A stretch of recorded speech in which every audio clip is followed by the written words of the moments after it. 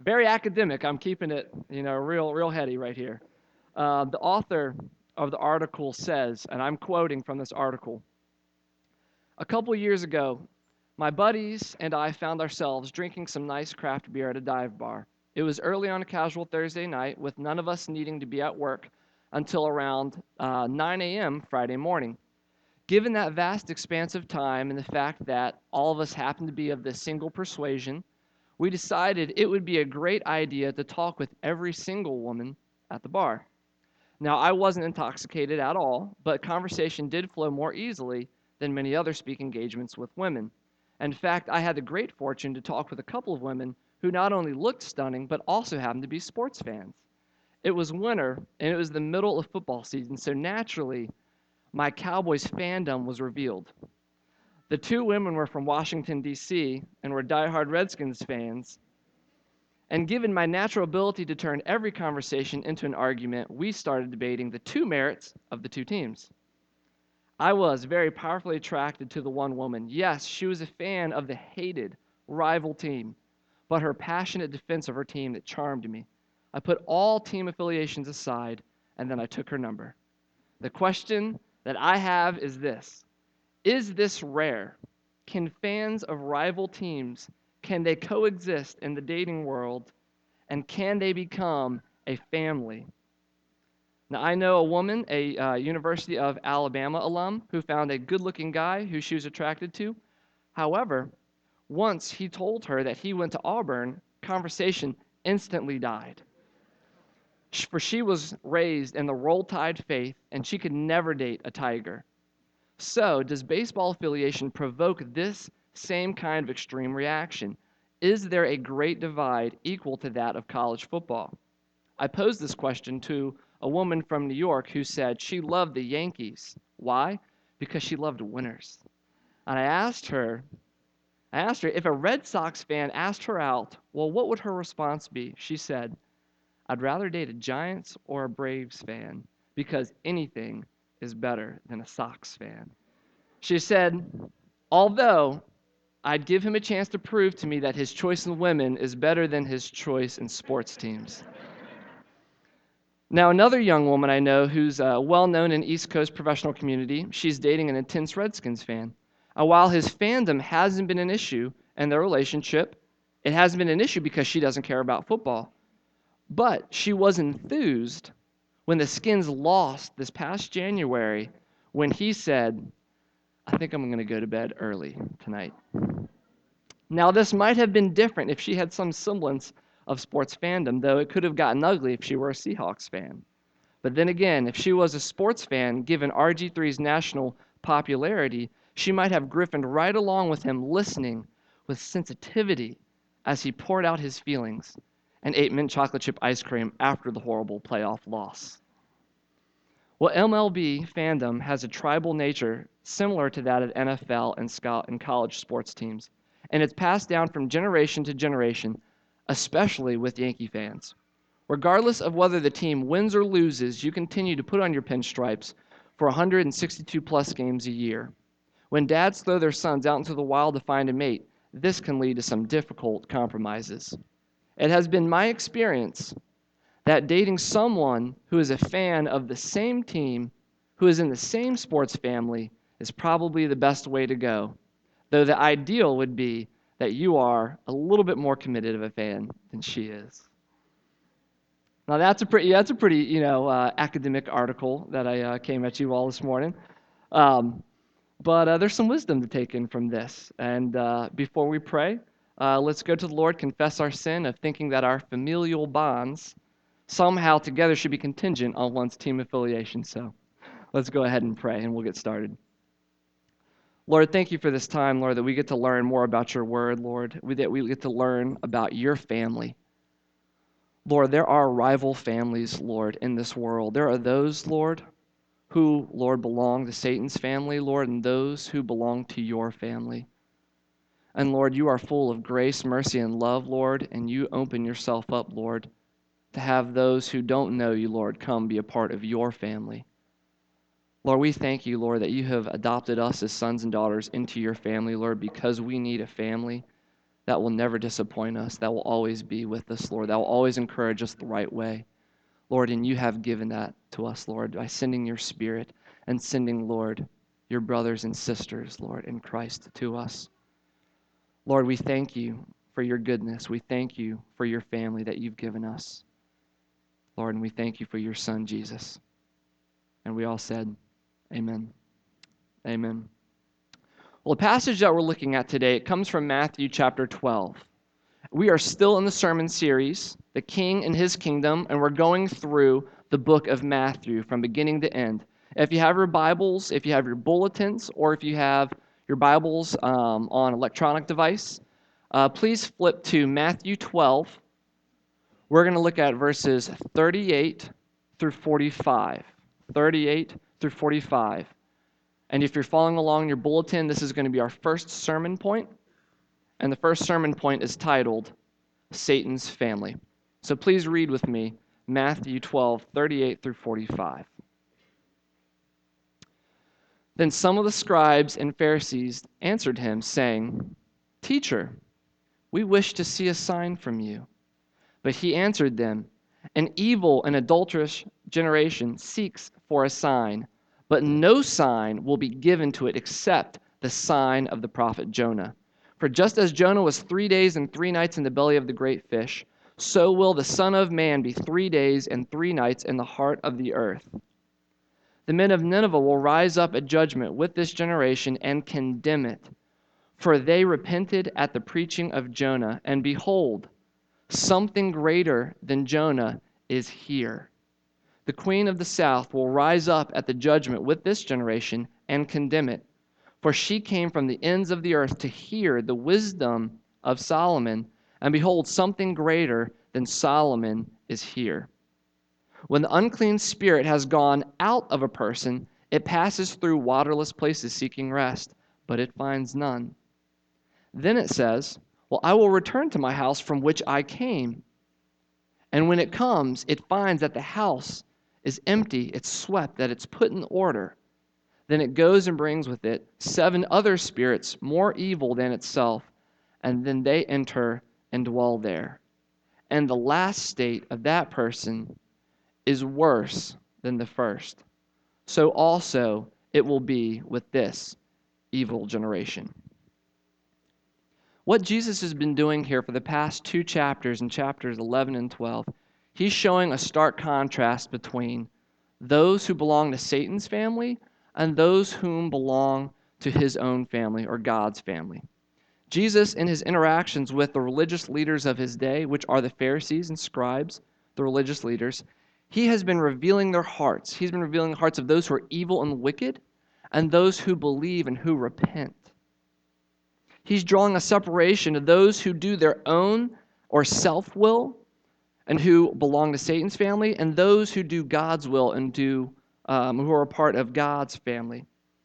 And today in our passage in Matthew 12, we're going to see Jesus describe some of these family characteristics of Satan's family and also of God's family. We're going to see some characteristics here. So, what are some of the characteristics of Satan's family? First point. Well, the first one that comes to us in our passage, it is a demand for signs and wonders, or basically miracles. And so they say, some of the scribes and Pharisees, they answered Jesus, saying, Teacher, we just wish to see a sign from you. Now, to those who are just reading this portion of the scripture, might not think that this is that much of a problem. They're wishing for a sign. Jesus is doing signs. They're wishing one. But if you have read through, if you've heard some of the other sermons, as we've gone through Matthew 1 through 11, you would also then see that this question is absolutely ridiculous, that these guys are demanding a sign. For one, Jesus has done a bunch of signs already. He's done a sign, a couple of them here in just chapter 12. But also, who are these mortal men to demand a sign from God, that they have some authority to say, God, now do what I tell you to do? Who are they to have that? But more importantly, in light of where we are in our passage and context, and looking at chapter 12, what kind of signs have we seen? Well, we've seen that a man was healed with a withered hand in the Pharisees' own synagogue. And then in response, what did the Pharisees do? They sought to destroy Jesus for healing this man with a withered hand. Then a deaf man and a mute man who was oppressed by demons was brought to Jesus. And what did Jesus do? Jesus healed him and he cast out the demons. And then the Pharisees accused Jesus of being simply in cahoots with Satan, that it's by Satan that he has the power to cast out these demons, which is ridiculous. But now, as we come to our passage, these Pharisees and scribes, in a real, almost a fake, a respectful tone, they say, "Teacher, we just wish to see a sign from you." Jesus, being much wiser than I, because I probably would have hit these men, he's done so much, and yet they neglect it.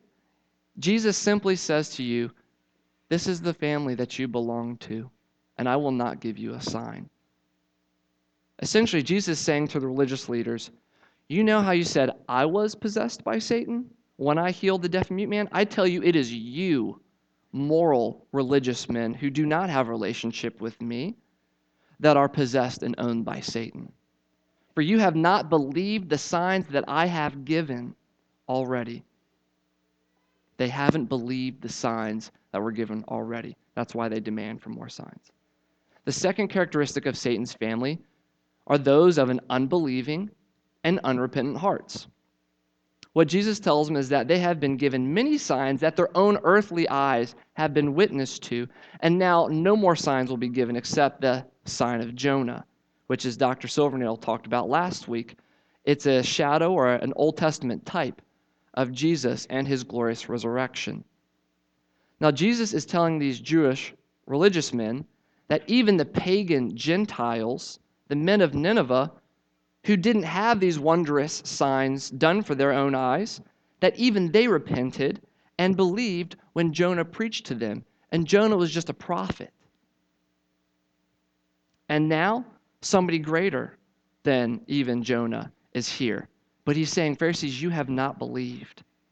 And if that wasn't enough, even the Gentile pagan queen of the south, who sought wisdom from King Solomon and believed, she will also rise up and she will condemn you, morally religious men.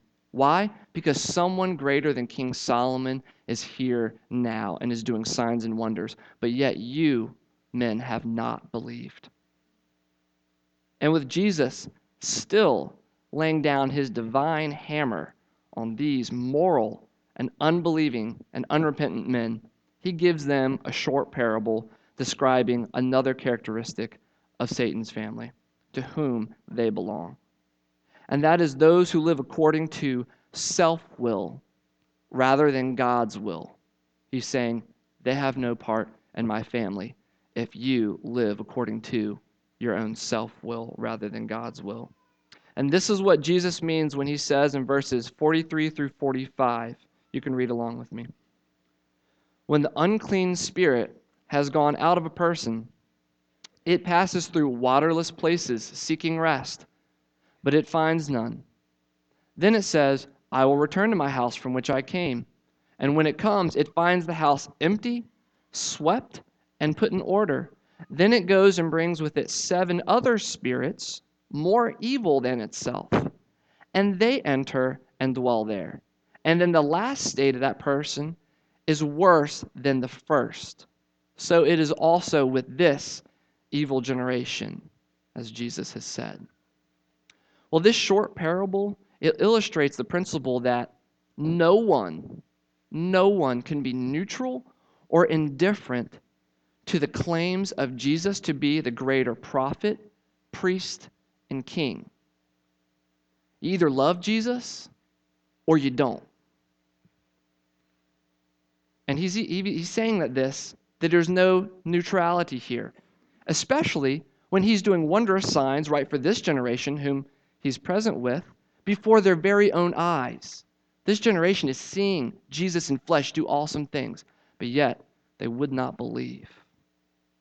This illustration of a demon man leaving a man due to some moral cleaning up of himself That's what it means when it says swept or put in order. It's not going to help this guy very much when the demon returns with more of his evil friends. A simple moral cleaning, just doing better, isn't going to do the trick. Why? Because even organizing one's life or reforming one's habits and morals without a complete heart change will inevitably lead to more evil in the end. Because the master of the house hasn't changed. The master of the house is still Satan. He still owns the house. Without there being a new owner, evil is the only possible tenant. The difference is evil now just may take a more socially acceptable form, like being more moralistic, more self-righteous, more self-willed, or self-reliant. Jesus is saying true change begins inwardly with a change of heart and a change of the will. If you are going to strive to lay aside sin, you must put something in its place. Moral reform, changing habits, simply trying harder is not adequate enough. The Apostle Paul said, "You were taught with regard to your former ways of life to put off your old self, to be made new in the attitude of your minds, and to put on the new self created to be like God in true righteousness and holiness." Church, the problem is that many of us know that we have been adopted into God's family. If we have a relationship with Jesus Christ, we know we've been adopted into his family. But we exhibit characteristics as if we belonged to Satan's family. And we do this by being incredibly moralistic, self-righteous, self-reliant, and being incredibly self-willed, and if I might add, judgmental. We say the right things a lot of times, especially if we've grown up in the church, we know what to say. But a lot of our actions reveal something quite different. A lot of our actions, they reveal the surfacey veneer of our Sunday Christianity. They reveal a heart that doesn't believe the scriptural truths of God, or we don't believe them very deeply. It also reveals a heart that desires to do what it wants to do rather than what God has called us to do and what he's created and made us to do, which is his will, not ours. So my simple application to this point and applying this is to think about your interactions with your family, your blood relatives, as well as your spiritual family. Because if you love Jesus Christ, you are part of God's family. Where are you reverting back to your old self or the flesh in your interactions with us or your blood relatives? Where are you living, doing actions that are consistent with Satan's family rather than being loving, kind, generous, and so forth? Where are you being inappropriately demanding of your Heavenly Father? Are you demanding that he do small signs to confirm things for you? Are you being demanding or judgmental of us, your pastors, and whether it's in thoughts or words? Is there a compartment of your life in which you're choosing to hold on to this compartment rather than trusting God that he is in control and that he's working all things for the good of his family members? Are you remaining unrepentant for some of the things that you've said or maybe that you've done to hurt another family member? Are you relying on your own wisdom instead of seeking the wisdom and counsel from your Heavenly Father or some of your brothers and sisters here? Are you more concerned about maintaining your moralistic appearance before people, looking good on the outside, than concerned about your spiritual status before the Heavenly Father who sees all? Are you trying to clean up or organize your life on the outside, but neglecting the need for a heart transformation on the inside? I could go on and on with more questions like this, but what I want you to think about today is one way in which you are reverting back to your old self, displaying characteristics that are consistent with those whom belong to Satan's family. Where are you reverting back to your old self? And if there are those of you who are here who currently belong to Satan's family, think about which family you'd like to be a part of. There is always, and I stress this, always, there's grace and there is mercy in God's family. He will always accept you and love you when you cry out for mercy and you repent of your sins. He will draw near to you and say, yes, I'm here, I am your Savior, and I will love you. But first, you got to do business with Jesus because he's the one whom adopts us into his family. Church, please, I know this is easy to do, not just in Northern Virginia, but to drown out this opportunity to be introspective about these challenging questions, about what's going on really in our hearts, because I know we're busy. I know a lot of times we can get in the car and we can turn the radios on, or we've got lunch plans, or we've got an awesome football game. But it take at least a few minutes today to think about how you are reverting back to some of your old ways. Or if you don't know Jesus, to think about maybe considering that this Jesus guy has something pretty awesome to offer. Take a few minutes to do that sometime today. And as I wrote this in the sermon, as I'm calling you to do that, I've got to do it myself too, right? I can't just tell you to do it and me not do it. I actually had to stop what I was doing. I was writing the sermon and do exactly what I was calling you to do. And this is what I was thinking when I did the very same thing. For I tend to struggle with believing that if I give up this particular sin in my life, I tend to struggle with believing that the Lord will put something better in its place. I, in a sense, am choosing my own self-will, holding on to my sin, thinking that this sin is better than what God has in store for me. And instead of choosing God's will, I'm choosing my self-will. I'm trusting that the sin that I can partake in is more fulfilling than what God has. That's an area where I struggle, and I struggle to believe that what God has for me is going to be better, and what he's going to replace that sin with is better and more fulfilling. And so I know this particular sin that I revert back to in my old self. And so when I came upon this, it gave me reason to pause and to think about this, how I'm reverting back. And I think this would also should give you a moment to pause to think about that as well, to take some time today to think about that. Well, we've established so far that we struggle and we revert back to living like our old selves, belonging to Satan's family, being demanding of God, which many of us do, not always believing or trusting God, which many of us do, and also choosing to follow our own wills rather than God's, which we do a lot. And you know what? Misery loves company. Jesus' own flesh and blood exhibited two of these same characteristics in the next section. So let's take a look. Flip to verses 46 through 50. Matthew 12, 46 through 50.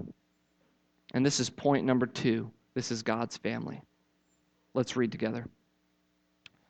While he was still speaking to the people, behold, his mother and his brothers stood outside, asking to speak to him, being Jesus. But he replied to the man who told him this, "Who is my mother, and who are my brothers?" And stretching out his hand towards the disciples, he said, "Here are my mother and my brothers. For whoever does the will of my Father in heaven is my brother, is my sister, and is my mother." Here we see Jesus' own family demand that Jesus come speak with them.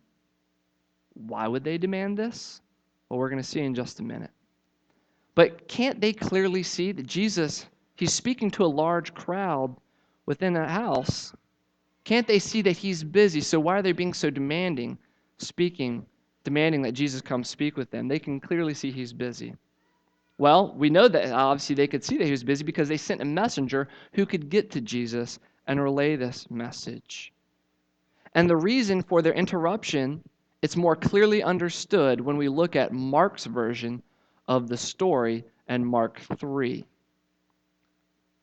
the author of the Gospel, Mark, he records this, which has a few extra details to help us here to know why Jesus' family is being so demanding. Mark records, and when Jesus' family, heard that Jesus was teaching, they went out to seize him, for they were saying, Jesus, he is out of his mind. And his mothers and his brothers came, and standing outside, they sent to him and they called him. The Apostle John records in his gospel that not even Jesus' brothers believed in him. Jesus' family didn't initially believe him. And Jesus, knowing this, says to the crowd, he says this, whoever does the will of my Father in heaven is my brother, is my sister, and is my mother. Now, is Jesus trying to take a jab at his family for interrupting him or not believing him? No. That might be something that we might do, but that is not something what Jesus is doing here. Jesus is putting the kingdom of God before his blood relatives. He is accurately declaring that the loyalty to himself should be higher than any loyalty that we might have to our own blood relatives. That includes our children. For God's family is eternal, and our earthly families may or may not be eternally connected. That depends on the individual's relationship with Christ, which also determines their eternal destination. Jesus is saying, I am more important than anything else. I am more important than anything in your life because I'm the one who gives you life and life eternal. And those who love God, who believe him and do his will, they are eternally connected as brothers and sisters. That means you're also going to be stuck with them for eternity. Right? For some of you, that may be good news. For others, maybe not the best news. Right? Especially if there's somebody who is going to be in heaven that you wish would not be there. Like Jonah, right? And all the men of Nineveh who repented at his preaching. He didn't want them to believe. But yet they repented and they believed at Jonah's preaching. And those who did, who trusted that the Messiah would come, they will be with him in heaven. But either way, what Jesus is doing here, he's contrasting those who are in God's family and those who are in Satan's family. For those in God's family, they believe, they repent, and they do God's will. You may be thinking, that sounds great, but it sounds a little general, a little bit too broad. What is God's will? One. And two, how do I follow it? Those are good questions to ask. And those are the types of questions that God's family members that they ask. Let's start with the first question. What is God's will? Well, I assume what you're really asking is what is God's revealed will? Because there are things that God does and things that God allows that we will never fully understand until we're on the other side of heaven. Things that he does not reveal to us. But what is God's revealed will? Well, he lays it out for us in Scripture. He lays out what his revealed will is in our Bibles. Jesus, he wills us to do things like love your Lord God with all your heart, with all your mind, with all your soul. He wills us to do things like love your neighbors as yourselves. I know that's not an easy one. He wills us to do things like be patient, be kind, do not be envious, do not be boastful, do not be prideful, do not keep a record of wrongs, which is not easy to do if you're married. Do not be rude, and do not be self-seeking. He wills us to do things like don't demand signs of God. Do not put the Lord God to test. He has done the signs already. Believe what he's already done. He wills us to believe him about his son Jesus. And then we are also then told to tell people about the good news of Jesus. Whether it's a good time in their life or it's a hard time, whether it's in season or whether it's out of season. These are only a few examples of characteristics God expects his family members to exhibit, but they are characteristics that he expects of us nonetheless. But I know you still want to know, how do we do this? How do we do this? How do we follow the will of God? It's a big question. It's not an easy one. I'm going to take my best stab at answering these questions. I have three responses to how do I follow the will of God. These are the three. 1, read your Bible. 2, pray. 3, come to church, learn, and listen. I have no silver bullet. There is no secret holy list of ways to do God's perfect will every single time. I don't have a magical list like that to give to you and say, do this and you'll do the will of God forever. What we can do, though, is we can read God's word, which tells us what his will is. 2, we pray. We talk to God, just like we talk to our friends. We talk with him because he will always answer. And we talk to him, we ask him, Lord, what do I do in this particular situation? Because I don't have the wisdom to know what I'm supposed to do. You tell me, what do I do? Because the Lord, he will help you in that situation to know what he is calling you to do in that time, and he will help you to know the manner in which you are supposed to do it. Read God's word, pray, and also come to church, listen and learn from God's wisdom, because you're going to be hearing a lot of God's good wisdom from the scriptures, but also from Sunday school, but also from your brothers and sisters who have good wisdom just to pass on to you that is biblical. And there is much that you and I can learn from our brothers and sisters in our family, but that we can also learn from our Father's text, his words for you, which are contained in the Bible. Listen and learn. I know following God's will is not easy, but if you have Christ as your Lord and Savior, if you have a Bible, and if you have a church, you have all the tools at your disposal to make progress in following God's will. And I'm calling you to utilize those resources that you have. I think all too often we don't utilize the resources that we have been given because we don't fully believe that we have been adopted and accepted into God's family. I think a lot of us wrestle with that. We don't believe that God truly loves us, even though we've done all these horrible things. And that's why we often revert back to a lifestyle that is consistent with belonging to Satan's family. We either fail to accept God, that he loves us no matter what, or we fail to appreciate what Jesus has actually done on the cross. Some of us fail to accept that God loves us no matter what, and that he doesn't reject you or cut you off when you sin. Sometimes we fail to believe that God accepts us even though we don't live a perfect, a moral, and organized life. Some of us fail to accept that, or believe that, I should say. And some of us even fail to appreciate the full extent of what Jesus has done on the cross. If we're honest with ourselves, some of us don't really appreciate that very much sometimes, or maybe all the time, I don't know. And if you're in that group of failing to truly appreciate what Jesus has done for you, and that is the reason why you choose to follow your own will, your self-will, rather than God's will, I'm going to hopefully sober you up just a moment. Remember, you were once an object of God's wrath, destined for destruction and eternal damnation. That is the reality for all of us because all of us are born into sin, and that is the justice that we deserve. Never leaving the grips of hell. That is justice, that we would receive punishment for our sin in a holy God's eyes. Remember, God's justice would be exacted on you, on your sins.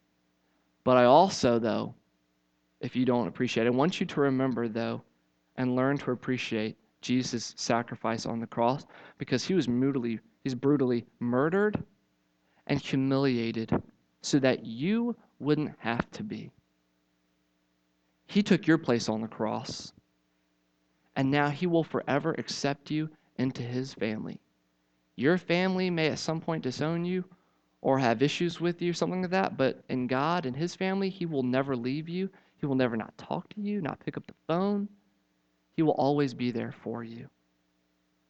He forever accepts you as an adopted son or daughter into his perfect family if you believe. And as adopted sons and daughters of our Heavenly Father, he is calling you to act according to the characteristics that are consistent with his family. Because you will enjoy your family more when you do, and you will also be able to do God's will more in your life when you do. And that is going to bring you more internal peace and joy than ever before. Whatever sin there is, it cannot compare with the peace and joy that can only come from your Heavenly Father. And it is his to dispense. And yes, part of God's will is that you coexist with those who are different from yourselves, because God's family is diverse, right? Here with ours, your blood family is probably, blood relatives are probably diverse. And he's calling us to coexist with them. You know, that's a fact that he's called us to. And I know it's not easy, right? And he's also calling us to coexist and to love those of rival sports teams. And those of you who are sports fans know how difficult that is. But he's calling you to do that. And I know that he's calling you to do that because of my own personal experience with this. I happen to work with an amazing pastoral family. But given that I'm a Redskins fan, I am being called to love a Cowboy fan, a Steelers fan, and a Patriots fan. And let me tell you, if you love football, you love NFL, you love Redskins, you know that's not easy. And I'm telling you, the Lord's calling you to love them, those who are in your body, regardless of their sports teams' affiliations, regardless of the difficulties that they have or how maybe hard they are to talk with. He's calling you to love them. He's calling you also to believe and love your Heavenly Father too, and to trust him to do his will. A part of doing God's will is loving your church family here, becoming more connected with them, and loving your own blood relatives despite whatever difficulties there may be or diversity that there may be. He's calling us to love them because God's family display characteristics that are consistent with him and his nature. And God is good, and he wants his people to display those things too. God is good all the time, all the time. God is good. Let's pray. Lord, we thank you, Lord, that you sent your Son, Lord, that he died on the cross for us so that we could be adopted, Lord, into your perfect family. Lord, family life is not easy, whether it's in this body, whether it's in this church, or whether it's in our own with our blood relatives. Family life isn't easy. But Lord, you are calling us, Lord, to live lives that are consistent, Lord, with the family whom we belong to, which is your family, being loving, being kind, being patient, being tender with those. It's not easy, Lord, but we need your help to do these things because often we revert back to our old ways of living. Lord, when once we were belonging to Satan. But Lord, if we have a relationship with you, Lord, that is no more. We have been, Lord, given a new heart that is changed. You have given us a new self, Lord. And Lord, we need to talk with you and pray and read your scripture, Lord, to know what your will is, so that, Lord, we can deal with our family members, Lord, in a more God-honoring way. Help us this day, Lord. We love you, we trust you, Lord, and we need you. In Jesus' name, amen.